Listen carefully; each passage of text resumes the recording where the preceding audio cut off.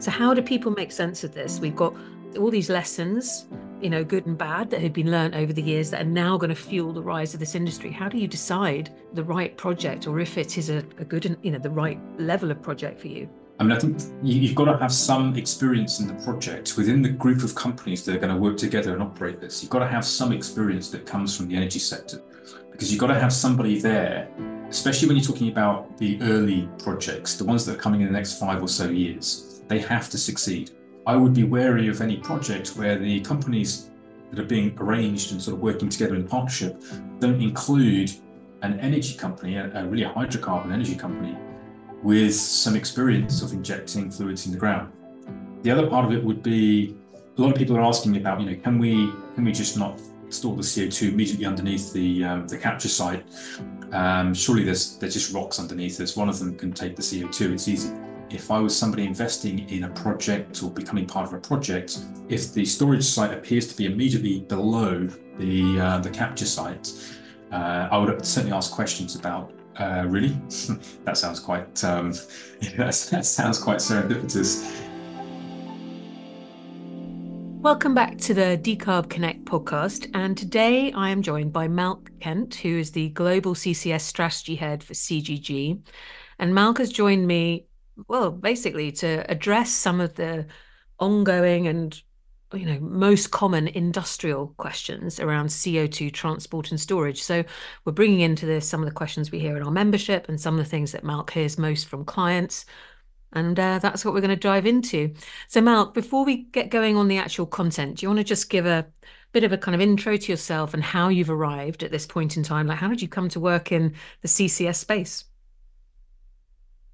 Great, thanks. So, welcome to everyone listening in. That's a really good question, and I think I'll preface the answer by explaining that I feel like on the outside it can be a bit cryptic as to how people get to work in CCS. There aren't that many jobs out there sort of posted, publicly, and I think it's a fair question to say who's working in this space and why they're working in this space.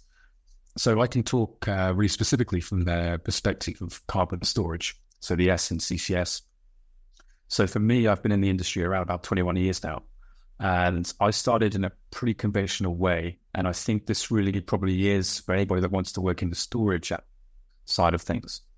I think it is really the best place to start in terms of an apprenticeship, and that is to start in the hydrocarbon exploitation industry. For me, I started in production. So my first 5 years in the industry, I worked for a super major energy company, a very sort of connected company globally.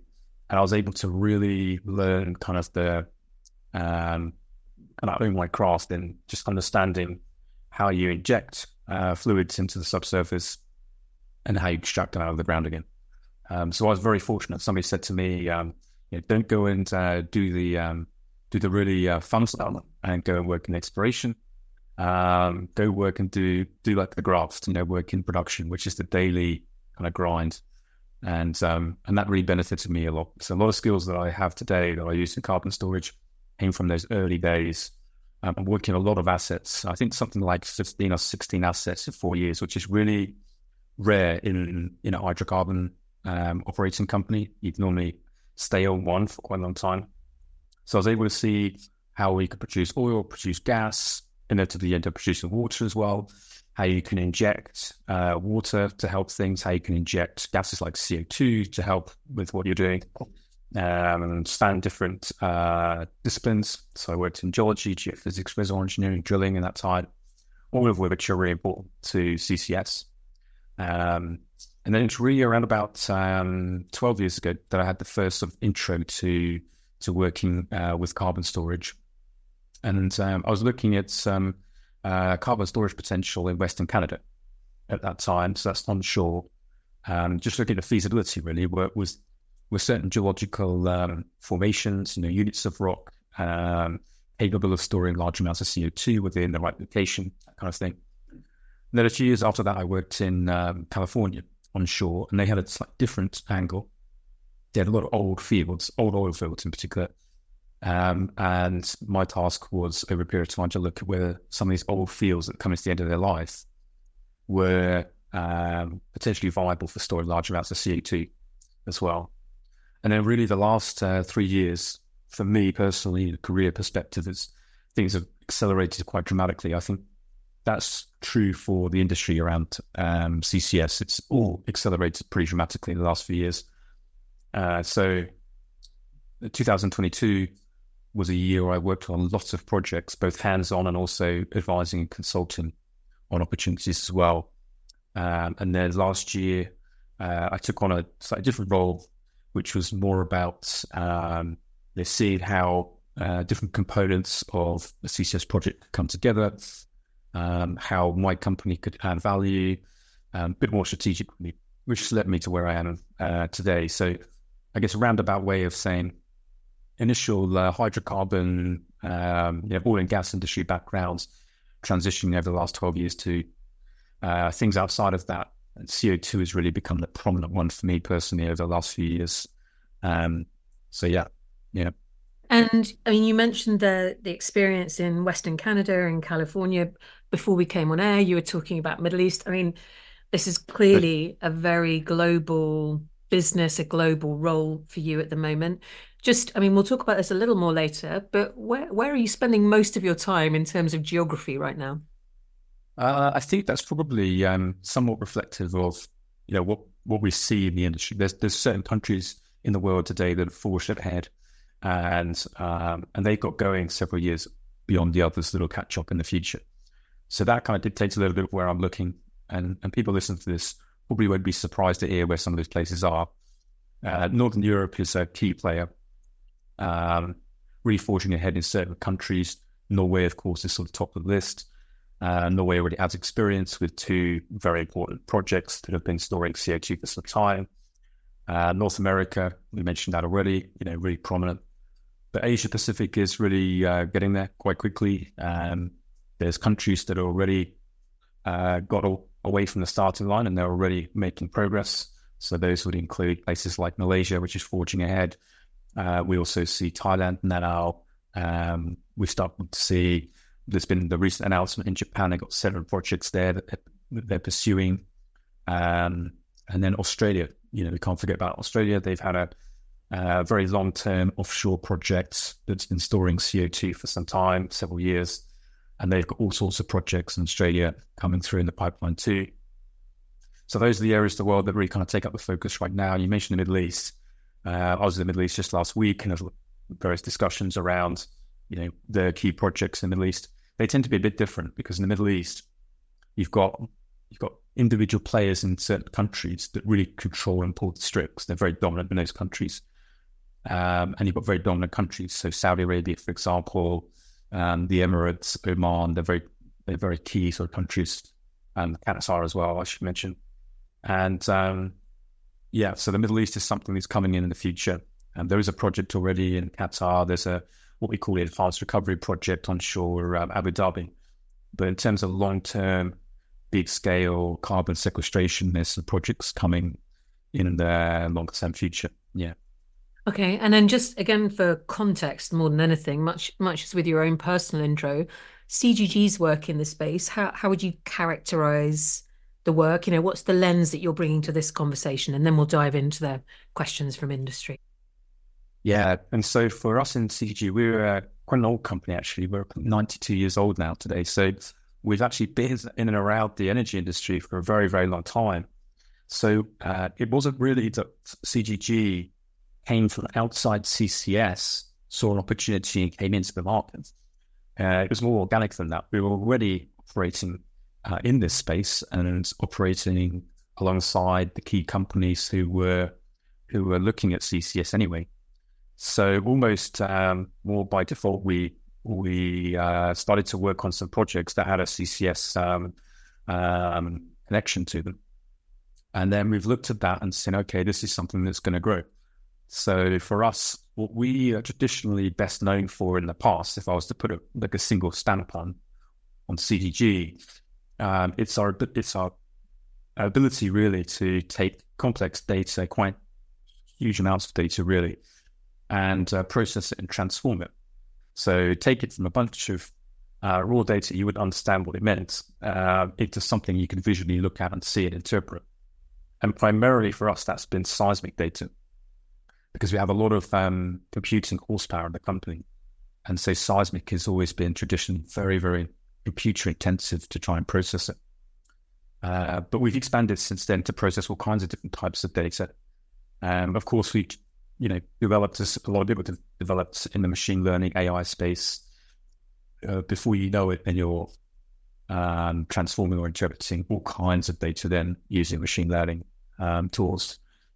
And what we're really doing today in the CCS space is we're trying to join up the components, the subsurface components, what we call kind of integrated geoscience, and then sort of walk through the life cycle from what we'd say is initial screening to site characterization to planning to operations and monitoring, offering services that support anybody trying to develop a CCS project in a CCS site. So we're still around our core of geoscience to reservoir, what we call reservoir study. If I was going to say one thing as a sort of takeaway, I think that the monitoring space is really where the interesting things are going to happen in the future. How do you monitor a CO2 storage site over 20 years to 50 years plus? And that's a big focus for us. We already have experience there, and it's like, we should be doing something really meaningful here. So that's a big talking point at the moment. Yeah. Okay, well then let's dive into the industrial lens on CCS. I mean, no matter what you read at the moment, you'll see all kinds of questions and sort of discussions ongoing about what role CCUS can or should play in decarbonisation. But from our members' perspective, most of them don't see a route to true decarbonisation, true net zero, without something of the potential scale, as a solution of CCS. But they still have questions. So we've picked out a couple just to start with, and we'll see where we go from there. But the first one, which is, on a lot of people's minds, is what do we really know about safety and security of long-term underground storage? And I think this is one of those questions that sort of feels like it ebbs and flows and then rears its head again.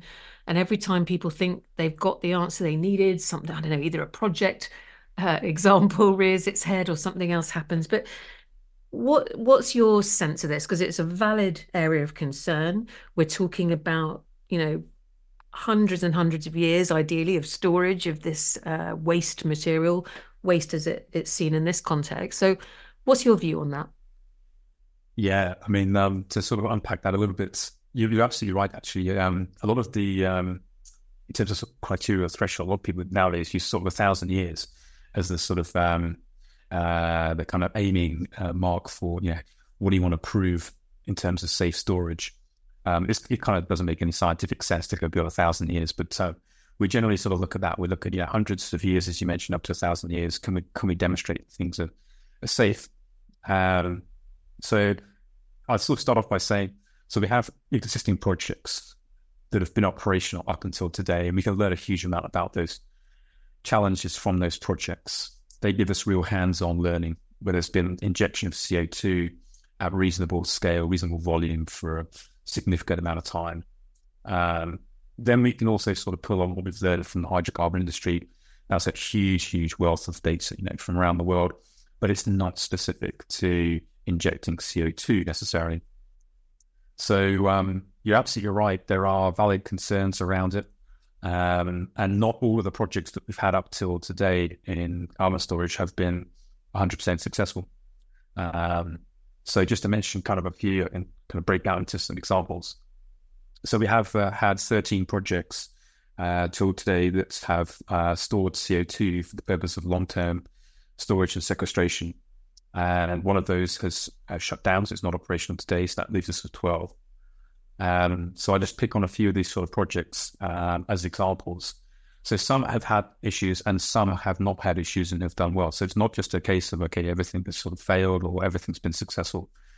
So that's perfect for us, because when you're analyzing any kind of like, data of like what's happening in any space, if you've got successful examples and you've got failures, then you're learning almost twice as much. So for us, a couple of flagship projects in Norway, The first one is Snøhvit, which is up in the Barents Sea, operated by Equinor. And that was a relatively successful project on the face of it. Certainly no major issues, CO2 leaking out into the sea or, anything catastrophic happening. But one of the challenges they had there was that the original volume that they thought was going to be accessible to store CO2 turned out to be much, much smaller than they originally thought. And they only realized this only became clear when they started injecting the CO2. So there had to be sort of plan B, plan C in order to understand, okay, well, we need to still keep, injecting the CO2 underground. So we're going to have to find a way to inject it into a different level, for example, into a different geological formation. So that's sometimes cited as an example where maybe there was some uncertainty there and it wasn't initially understood before the injection happened. And then it sort of caught out the operator as they went forward. If we drop down to more central offshore Norway, probably the most famous project in the world, I would imagine, and anybody listening to this has probably heard of, which is Sleipner. So Sleipner is sort of a complex where you've got hydrocarbon production happening, but then over to the east of where the hydrocarbon is being produced, you've got this CO2 injection site. And this has been a full-scale project to demonstrate that CO2 can be safely injected over long periods of time. And it's injected a lot of CO2, more than 10 million tons of CO2 has been injected there. And that has been, again, on the face of it, very successful. A lot of CO2 stored, no really big health and safety issues. But again, it was a case of what was thought was sort of plan A or prediction hasn't quite sort of worked out that way. They got a few surprises. And as they've injected the CO2, they've realized, okay, well, rather than going into this layer and this layer, we're now starting to see the CO2 actually did migrate or move vertically higher than we thought. And they went into some layers that were shallower than the operator Equinor thought the CO2 would go into. Now, this project injects CO2 about 850 meters of depth, so you haven't got a huge amount of space above you to allow CO2 to go shallower. So just out of interest, like normally, or when you look at the kind of other projects, either in planning or around the world, what typically are you aiming for in terms of a depth? Now, that's a really good point to flag. So we generally work, and this comes when we do the screening and very, very early on in the project, and we're saying this is feasible. So we would generally use, as a very, very coarse rule of thumb, a depth range between 800 meters and 3,500 meters. That's generally the kind of window that we'll be working with. And we tend to sort of screen things out as being non-attractive if they're outside of that window. When you're on land, that's very, very straightforward because the ground surface, you have an elevation and you have a ground surface and you say, well, I'm going to store more than 800 meters below that ground surface. And when we go offshore, we basically just we basically transport that offshore. We're not talking about where the sea surface is. We generally look at where the seabed is. We call that in the industry the mudline. And below that, we're looking at, can we have 800 meters of rock before we start injecting the CO2? The reason for it technically is we want to store the CO2 in what we call a dense phase gas. So we want to steal some of the properties of a liquid but maintain some of the properties of a gas. It's like the ultimate sort of win-win situation. And we can do that without getting into technical details. We can do that when we push the CO2 down deep enough, so more than 800 meters. When we go below 3,500 meters, just if anyone's interested, what we generally find is that the rocks, not everywhere, but just as a general rule of thumb globally, that the rocks that we're looking at will often be so compacted and so altered that they don't possess the properties, the ideal kind of properties that we want in order to flow the CO2 through them and then store the CO2. So generally speaking, we're in this depth range of 800 to 3,500. So, sorry, I kind of interrupt your flow. We were talking about the Sleipner project and that they'd seen some things that they hadn't been prepared for, but that's still in operation and has been worked around, right? I mean, I think... Yes. Yeah. Yeah, that's absolutely right. Yeah, so it's still in operation today with, again, no real serious issues. It's just purely, it's really kind of this prediction versus sort of ultimate reality. We like to, in any of these spaces, whether it's hydrocarbons or CO2 storage, we like to be close to prediction if we can. It makes us feel comfortable if we're somewhat accurately predicting things. So when there are surprises, then it does raise an eyebrow. Yeah, I think also in the creation of a new market like this, right? You sort of, it's all part of your social license to operate that things are staying within those parameters as described. Yes, yeah, absolutely. I think that's going to become more and more of a pressure in the future. People are going to really expect that that we really are close to prediction in the future. And I should caveat these examples that we're talking about, so Sleipner and Snøhvit already. It's only fair to sort of say that these projects really were kind of trailblazers. So we're talking about projects really in the late 1990s, early 2000s, where people weren't really that interested in carbon storage. And certain companies were sticking their neck out and saying, actually, we're going to investigate this, we're going to have a go at this. And they really had no template. They had no past history to put, bounds on exactly what they were going to develop. So that context, we should always bear that in mind, of course, when we look at these examples. Is we have more knowledge today. Those are really kind of generally early trailblazing projects. But as an example, I just can jump on to a project in Algeria, which I think is probably the project that we have learned the most from. It's really the most significant in terms of learnings of what we want to do in the future. And that's a project that we call Kretschmer, or it's sometimes called in Sala. So it's central Algeria. So this is now onshore. The previous two were offshore marine examples.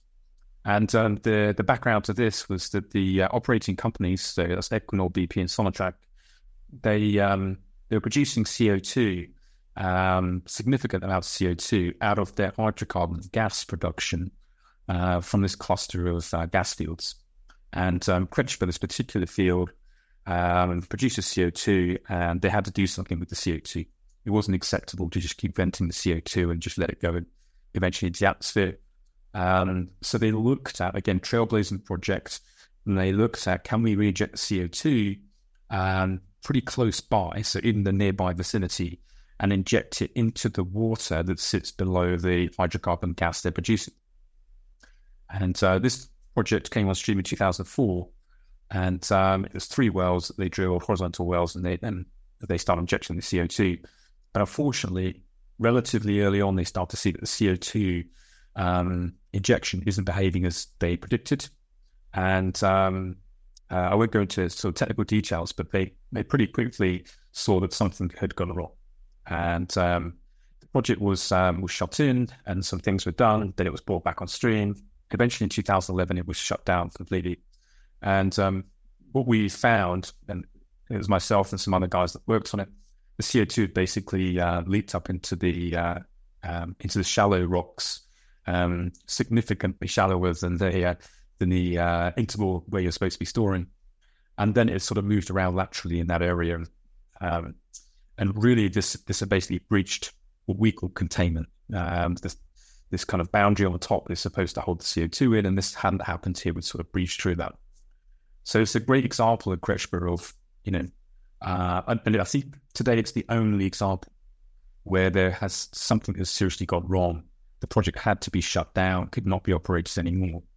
And the CO2 did not stay where it was supposed to stay. And was that, when you think about, well, it doesn't just have to be that project, but when you think about the projects and the learnings so far, have they indicated more that maybe different types of data is needed? Or was it indicating more, actually there was more in the behavior of this gas once injected that perhaps we hadn't understood? How would you characterize, like, all these lessons learned that are now going into future projects? How would you characterize really the kind of main areas of learning so far? Yeah, I think there's maybe it could be divided into two sort of overall categories of how you learn from this.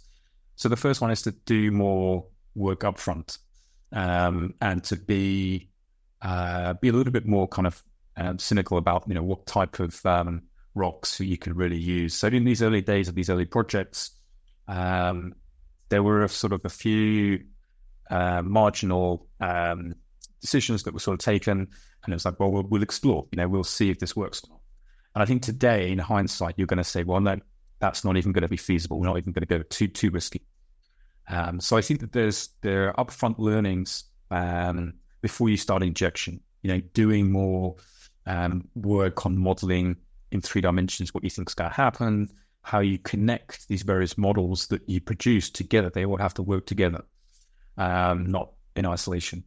So generally, there is more planning work required, and I think you wouldn't go near some of the kind of the 50-50 injection sites. I think today they would just be no-go, and you go to something that you had real confidence, like this is very, very good as a place to store CO2.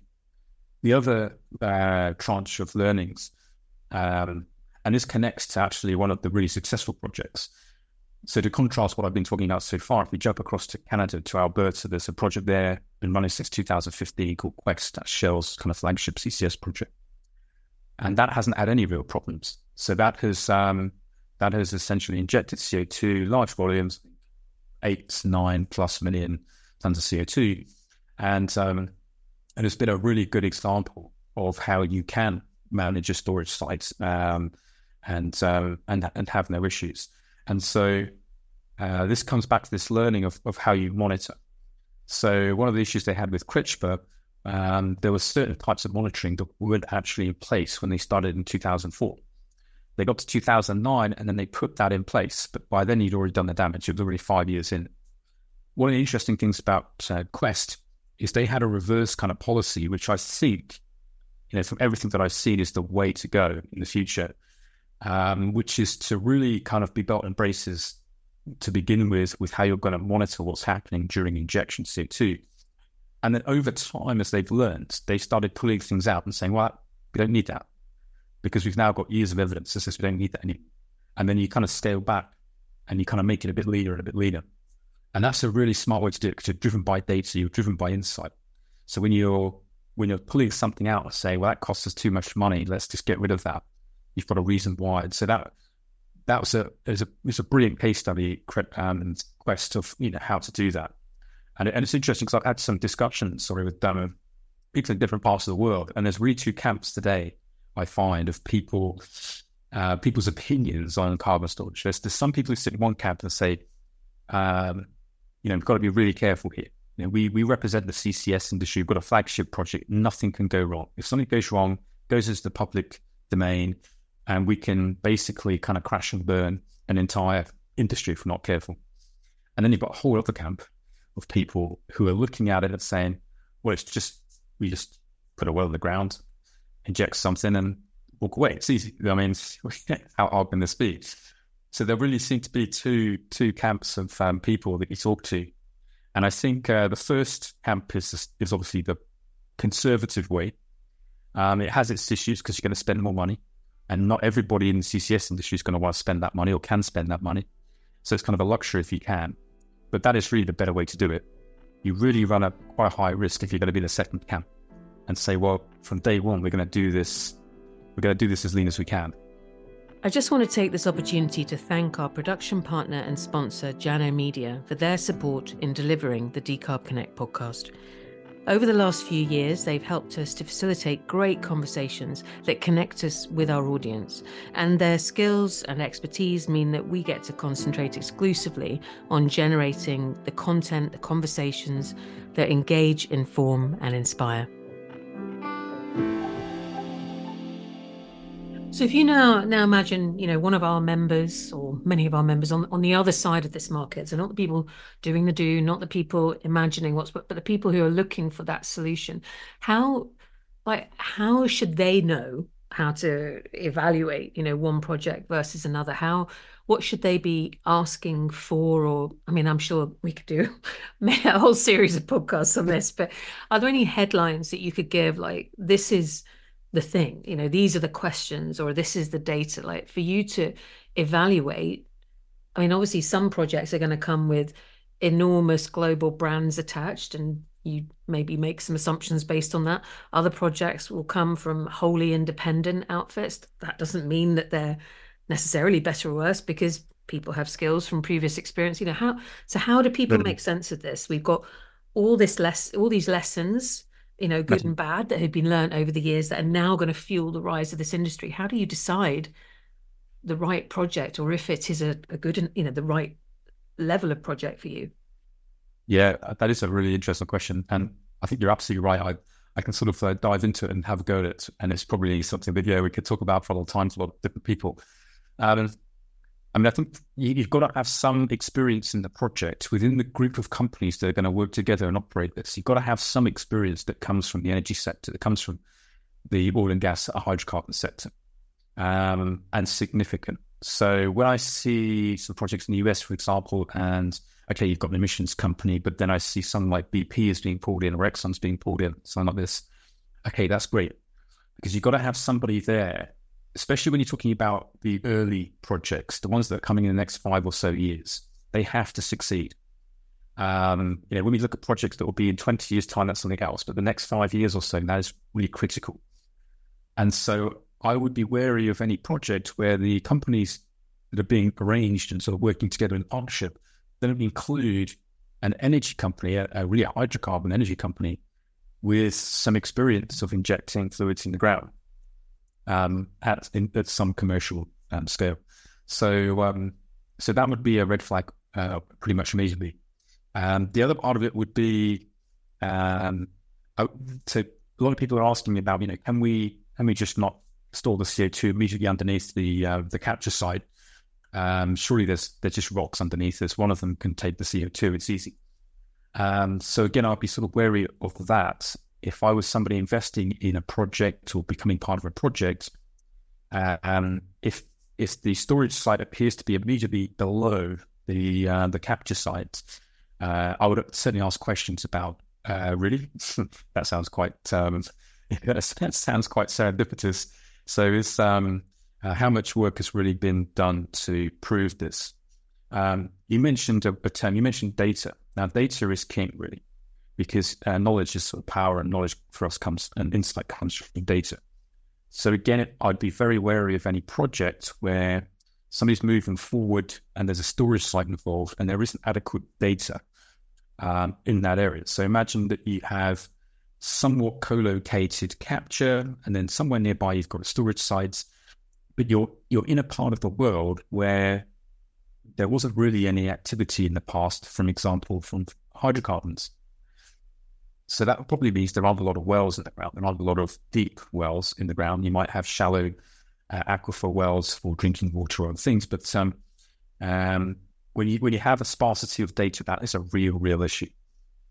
So we do see, and when I look at the projects around the world that are led by companies that really know what they're doing, if we look at a project like Pecan Island, which is like the flagship project for Exxon, something like Total's Hackberry project or Equinor's Northern Lights project, you've got companies that really know what they're doing. These are their flagship initial projects.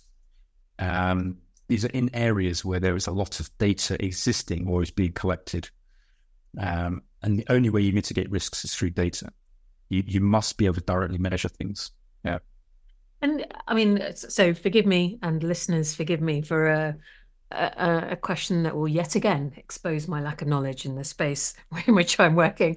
But I mean, if you buy a fuel or if you access other kind of engineering project, everything comes with a certification. Is there what's coming for the CCS market? Is what's in place, what's coming? Is there something that industrials should be asking for around that? Yeah, I think certification is the next sort of logical topic for us to get into, because what we have at the moment is we have different countries around the world at very much different stages of maturity of developing their not just their economy, but how they steward the process here as well. So the US is somewhat ahead of a lot of countries around the world in the sense that they do have a process involved today, but it is, although it's there, it's by no means perfect, and it's evolving as we speak. And that is the process regulated onshore US by the EPA. So they're the organizations sort of federally across the company that look after across the country that look after this. And so the process there, very simplistically, means that the operating company has to do X, Y pieces of work, demonstrate this, demonstrate that, and then submit all of this work to the regulating body. And the regulating body will then task a team look through all of the work. It could take months. In some cases, it's taken actually over a year. They will look and scrutinize all of this. They will go back to the operating company, ask questions. It goes backwards and forwards. And then eventually, at some point, they're going to be happy enough to say, okay, we think you've done everything. We think you've ticked every box. We're willing to give you a long-term storage permit. That's when you start kicking off, if you're the operating company, operations on the ground and construction and everything else is going to happen after that. So that's at the point where you get your sort of what we call the FID, the final investment decision. And that's the US. So the US is somewhat ahead. The UK is, by and large, as an example, adapted what it's had for the hydrocarbon industry. So it has a lot less projects to deal with than the US has. So it's a lot easier for the NSTA in the UK. But they are stewarding in pretty much similar ways they did with hydrocarbons. So you first apply for an exploration license in the offshore area where you're interested. Then you have a work program that goes with that. You have to collect certain amounts of data, do this, do that. And then you have a period of time where you essentially, again, you kind of mature the project, do all your studies, and you work constantly in partnership with the NSTA. And eventually at some point, you're going to get to a level where you've done everything you have to do, tick the boxes, and then they're going to say, yes, you can have a storage permit or not. So there are variations, as you can see, but largely you're going from this. You can have rights to the land first and work that area first. And then some years later, after you've done all of this mitigating and uncertainty work and modeling work, you're going to be able to have a storage permit. Yeah. Okay. So far we've tackled what is known about safety and security of long-term underground storage. We talked about definitely a question which we hear about and that you do as well, about can we just store on site, brackets, therefore not having to cough up loads of cash for the transport. And I guess next up is about the average cost breakdown, and then we'll come into the kind of community question after that. But how do the costs of an average CCS project, and I laugh because I know there is no such thing right now. We have, as you said, 13 projects, 12 in operation, dozens in development or planning, but what does it look like at the moment? How do those average costs tend to break down? Yeah, so first I'll give a kind of high level of as we just stepped through capture, transport, storage, and then I can dive in a little bit more with storage and talk about what is it's actually costing money there as well. So if we're at the highest level, we're looking at just these three components in the life cycle. That as we are today, of course, capture spans quite a range of different costs. Depending on what technology you're using, where are you capturing the CO2, how are you capturing the CO2? So you could have something as low as sort of $20-$25 per ton of CO2 if you're using one of the lower cost methods to do that, all the way up to $200 plus dollars per ton of CO2. Or if you're in direct air capture, well then it could be $350. So just to give you an example of a benchmark, if we look at, so you've got a coal-fired power station, for example, you want to decarbonize this, you want to capture the CO2 coming out after combustion, then that'll probably be something in the range of $100 to $150 per ton. That's going to cost you, in terms of the indicative costs of decarbonizing that. So there's quite a range on the capture side as we stand today. Transport, a much smaller range, but then it becomes sort of polarized depending on what type of transport you're talking about. So we've got onshore, we can be using pipelines.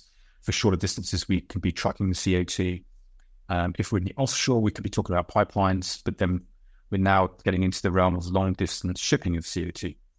So as you can imagine, as we stand today, offshore in the marine environment, that is more expensive generally than the onshore land. And certainly if you've only got to send the CO2 onshore 10 miles or 20 miles, and you can do that by truck, that's actually pretty affordable. That's pretty cost effective. So anything like 10, 20, 30, maybe $40 per ton, that could be kind of the range that you're working in for storage, for transport, sorry.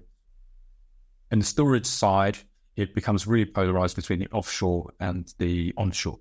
So onshore, because of the cost of drilling wells, onshore is much, much cheaper than offshore. And when you see that there are 63 projects right now in the pipeline with the EPA across different parts of the US, I think they represent something like 180 to 190 wells in those 63 projects. Part of the reason why you've got so many, and it's just expanded so fast, is because the cost of drilling a well onshore in the US is a lot cheaper than offshore somewhere else. So that really polarizes the cost. So you might be talking about a difference between $10 per ton in one project versus $25, $30+ per ton in another project. Now there's a bit of speculation about what's going to happen in the future. I think the cost of drilling wells onshore isn't really going to change that much over the next 5 years. But something like shipping CO2 around the world, that is definitely going to change because that's brand new to us. So what it costs on day one is not what it's going to cost to ship X amount of CO2 in year 5. So as we speak right now, ships are being built, soon to be commissioned, that can store pressurized CO2. So that's going to change the costs somewhat. This is actually driven one of the kind of methodologies around or approaches around CO2 storage, which is the hub mentality. So we see certain parts of the world now are going after creating, consciously from day one, they're going to create hubs, storage hubs. And a good example offshore is going to be this Northern Lights area, so offshore Bergen, Norway. And that is going to be eventually a hub with all these kind of satellite storage areas very close together. And what makes it a hub is the fact that all of the transport will go to one place, one location. And then from that location, it will then be stored in a lot of satellites nearby in the same area. So you have all kind of cost efficiency going on because you're using the same infrastructure in and out to move the CO2. And that then again reduces the cost in the future per ton of CO2 moved on that storage side. But I think overall, when you look at the whole picture, capture, transport, storage, of course, overall costs will come down over time. That's just the benefit of technology evolution. And there's no question on the capture side, it has to come down over time. So I think that's pretty much guaranteed. I just quickly kind of mention on the storage side for anyone that's interested, because I just touched on the idea of drilling wells. That is really the major upfront cost associated with storage as drilling wells. Some projects will only use one injector well. Some that I've seen are using, say, 3 injector wells. There's a project called Meadowbrook, for example, near Edmonton in Alberta, which will start with 1 well, but then eventually can go to 3 wells.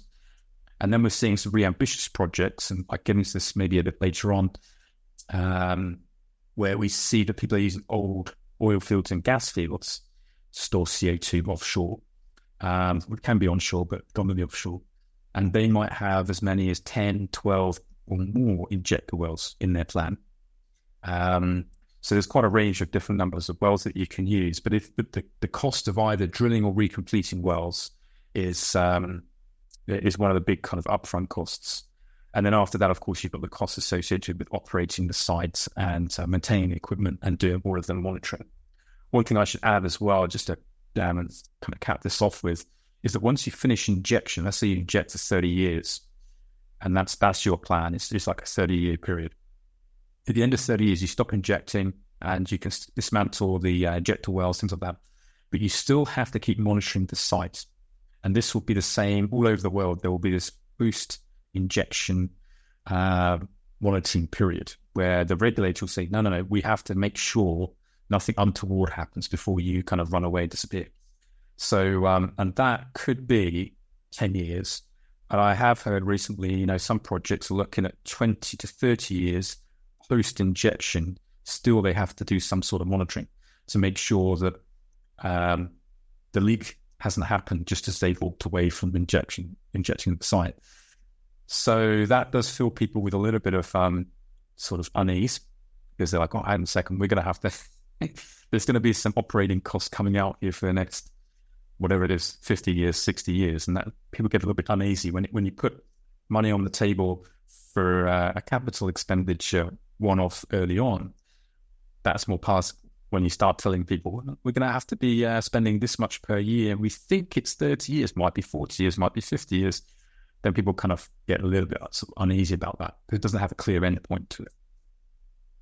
No, and underpinning all of this is when you talk about those kinds of costs, for most of the members we're talking to, for most of them, they're not going to be able to justify that business case without one of two things being true: either people really being serious about paying green premium prices, or the world sucking up the fact that you will actually have to pay for fully loaded CO2 products, if that makes sense, i.e. that you buy cement with full load of CO2, then it's going to cost you more. But one or the other has to happen, doesn't it? Because yes. that just on top of your average tonnage of cement. Yes, and I think that's what everyone's sort of banking on. Everyone knows that in the early years, the government might get involved through some indirect a sub-organisation who sort of do the funding. And that's okay to get the first project off the ground, or maybe the second one, or maybe it's for the first 5 years or something like this. But that will soon run out, and there will be sort of a counting down of sort of the clock, if you like, to where you're going to have to make this commercial before that funding sort of disappears and runs out. Okay, so let's just sort of lift our gaze. You talked a little bit more about the kind of, I guess, northern hemisphere, just because that's where more of the advanced projects, I guess, are emerging. But when you look globally, what do you see? Like, what's your sense of like the next handful of countries who's moving fast, basically, is my question. Who's moving faster elsewhere in the world, and where do you expect to see comparative activity in the next few years? Yeah, a really good point. So, I think there will be some catch-up that happens, especially because countries like the US and others have done all the kind of heavy lifting. And then now they create a blueprint for other companies to just kind of like do it much faster. So some of the countries around the world that we're looking at sort of internally, and I think are pretty commonly looked at in the industry, I think in Latin America, of course, Brazil is a country that a lot of people look at. It's suddenly got enough emissions to warrant quite a sizable carbon storage market in the future, and they have a lot of experience as well, of course, producing hydrocarbons.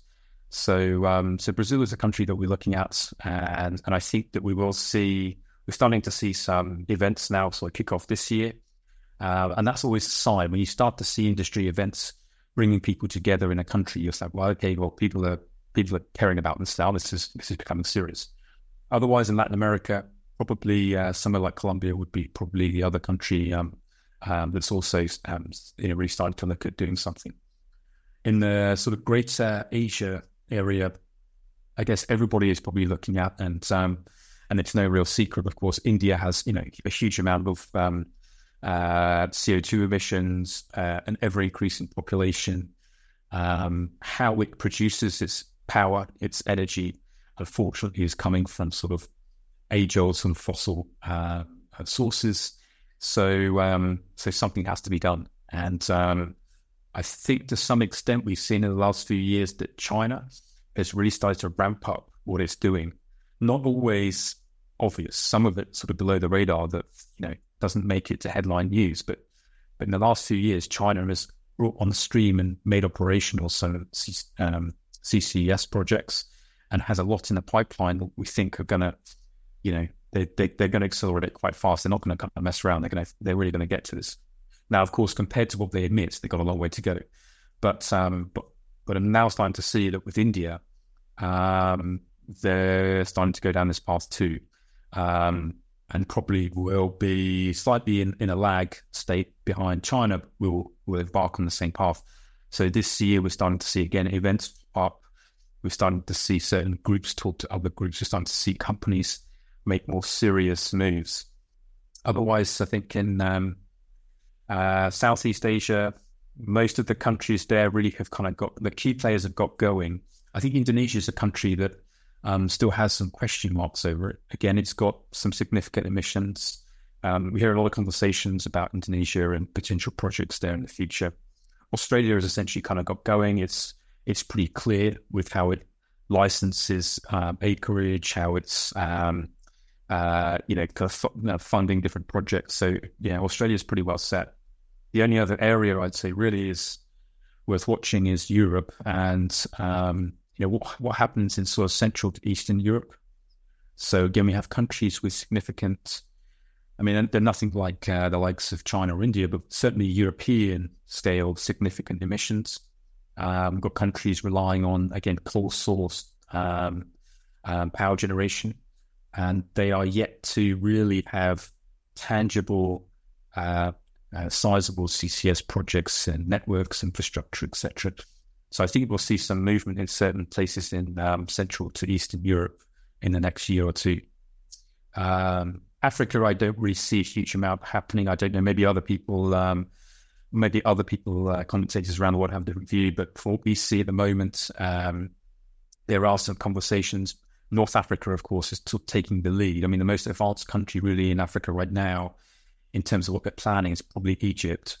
There's some work being done, for example, in the Nile Delta area right now. But yeah, Africa is somewhat behind. But then again, you look at emissions in Africa, it's not really the biggest place to sort of worry about too much. And then, as I mentioned, Middle East, it's going to be very much centralized in the Middle East. Certain countries, certain operating companies, and they will have flagship projects. One of the beauties about the Middle East is certainly with a country like Saudi Arabia, you've got a lot of land, you've got a lot of area with little sort of inhabitants.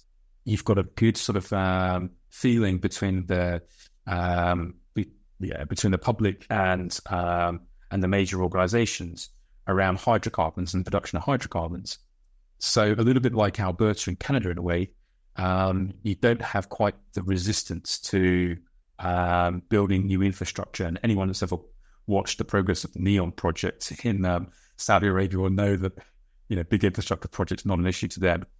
So I think, again, there won't be a lot of some barriers there for them to get their leading projects up and running. The main project's going to be this East Coast Jubal project, and I think that'll probably be a very big sizable project when it comes through. Okay, well, look, you've given us a really good, more than an overview of where we are right now, and about some of the answers to some of those questions that the industrials are asking.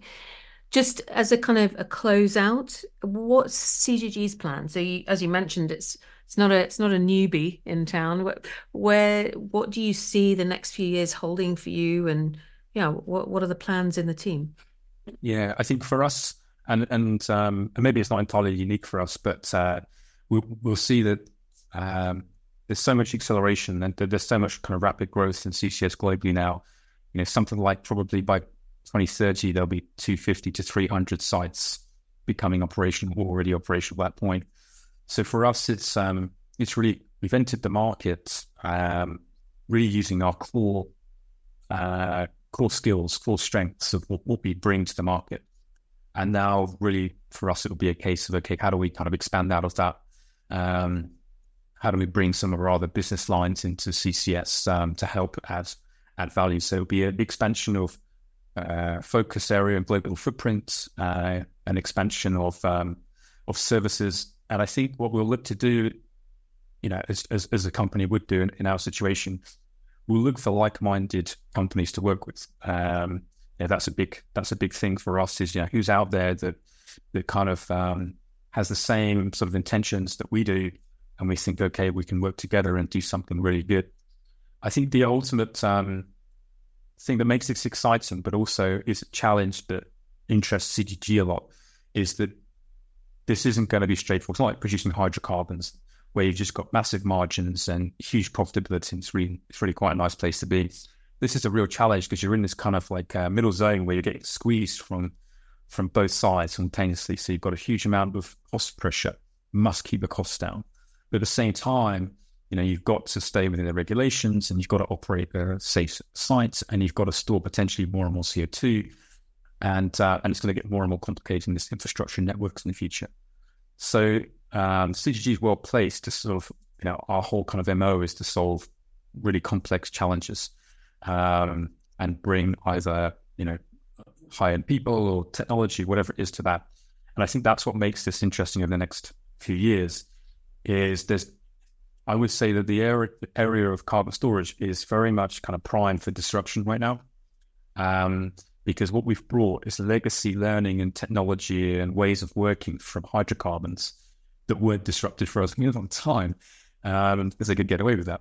And I think for the next few years, we'll see that it's a good place to be if you're willing to innovate and bring new ideas that can simultaneously both be highly cost effective and really, really valuable in what they do. So, and for us, that's just really interesting to be in that space. Yeah. Great. Well, Malc, thank you so much. That was, really useful. And as I say, it's definitely hit the hot buttons that we hear from industry. So I really appreciate your time. Thank you very much. Thank you. Thanks. At Jano Media, we recognise that great content has the power to create impactful and positive change for lives and society.